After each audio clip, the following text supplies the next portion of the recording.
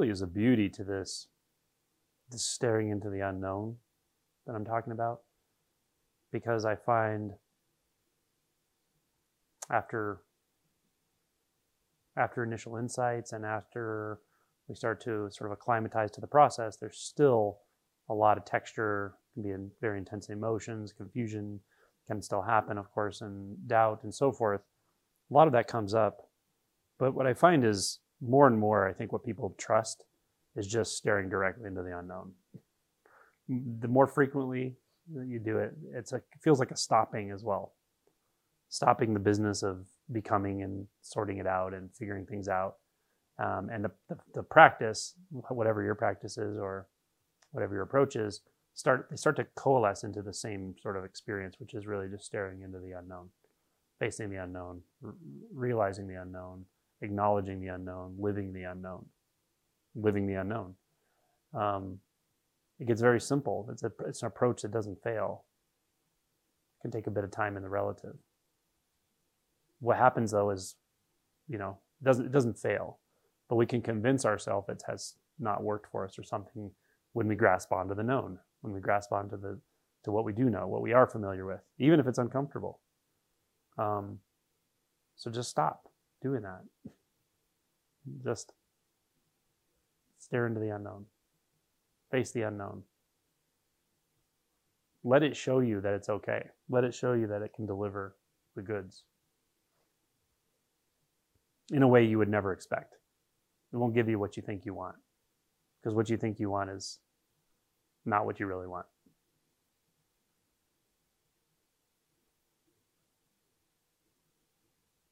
So yeah, just toe to toe, nose to nose with the unknown. This is kind of what it comes down to, I think.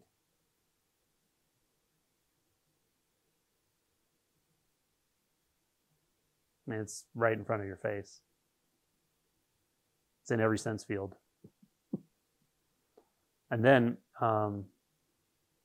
at some point, it's so funny because you realize all you ever wanted, although it's not so much a want, it's just that all of the wanting was really just trying to get you to this in a misguided way. And what this is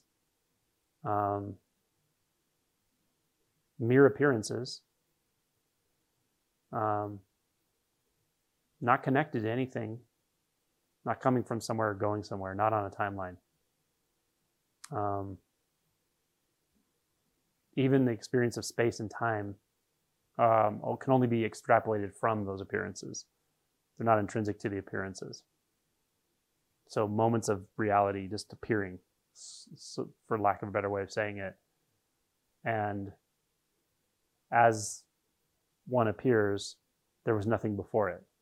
So there's a complete extinction of any previous appearance. Nothing is tethering you to a past. And nothing is tethering you to a future. So there's no one there called you that is a problem anymore. So all there is left to do is what you've really always wanted to do, and you've always been able to do, and at times you've done it for sure. The kids do it a lot. And that's just appreciate the depth of the richness of the appearance now, but not trying to make it into anything at all. Not trying to collect it, not trying to make it something for you, not trying to make it something at all, not trying to make it into something. Because if you try to make it into something, a perception, a paradigm, anything, like collecting it like a trophy, the moment you try to do that, what you're really trying to do is construct a world to avoid it. You're trying to construct an inner world to avoid the beauty of this right here, which is absurd. There's no reason to avoid it, but that's the tendency. And then you see that, and then the tendency starts to erode. And then it's just a natural enjoyment of the expression of the appearances now, non-dualistic textures. They don't mean anything. They don't need to mean anything. They don't have a specific purpose or direction. They didn't come from somewhere and they're not going anywhere. All of that is a moot point. That's all analysis. So there's no analysis left. Just enjoyment, or just a sort of dying into it again and again and again. There's something about it. There's a quality that I can't actually explain for some reason, like a freshness to it. I think I can't explain it because language doesn't allow it to be explained. Because even if I talk about it, it sounds like I'm talking about something solid or something real. But this is so clear, so simple, and so essenceless that it doesn't hold any weight. And its weightlessness makes it sort of magical. And although there's nothing really comparing appearances, I might say the complete lack of continuity between, say, two appearances that might appear one after the other, so to speak. The complete lack of continuity is incredibly refreshing. It's like being born again and again and again in a way. We're coming into being again and again and again in different worlds, in different textures, in different experiences, different frameworks. So not being tethered, not being bound by a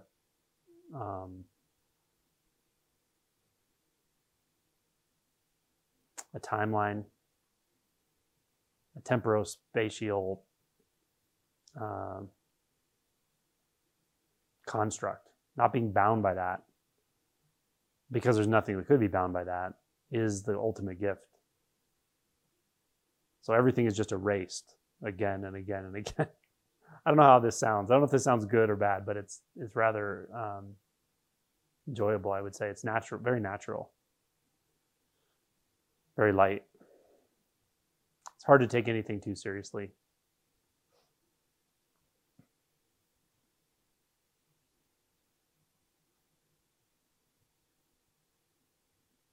And the problem of birth and death is solved because birth and death are right here. And they're not really anything unless you give them some traction with the mind. But you can see where the mind's trying to construct something called birth and death, or integration and disintegration, because it has to create a world, to create an apparent world. It has to use the experiences of integration and disintegration as separate, but they're not separate. They're interpenetrated.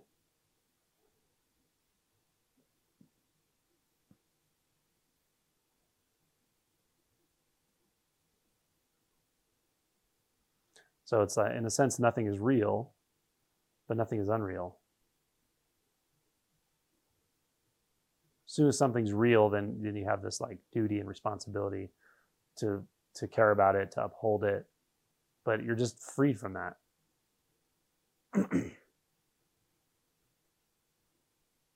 But it's also not unreal, so there's no need to avoid or hesitate or have an aversion to anything.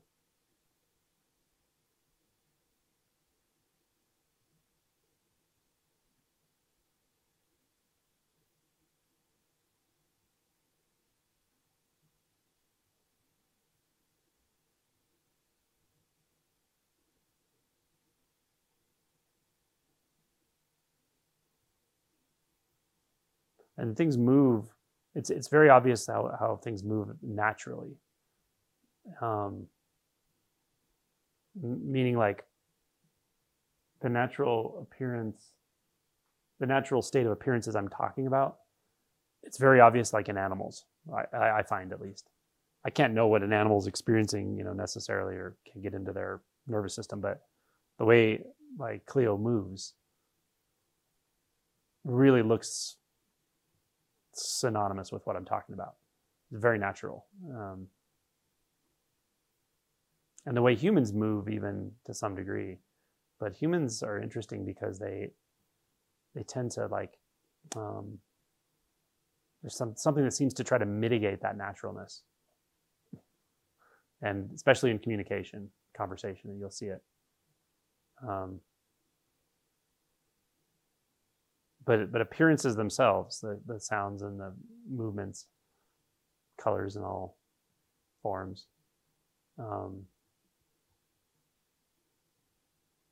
they show you exactly what naturalness is all the time. So in that component aspect, nothing is unnatural. It's not possible.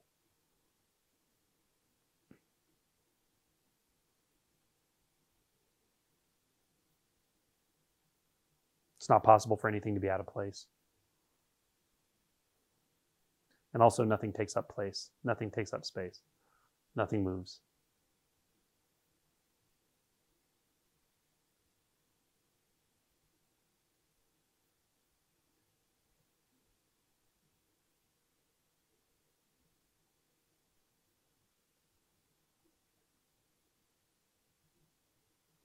Anything more to say, Cleo? She's out of stuff to say.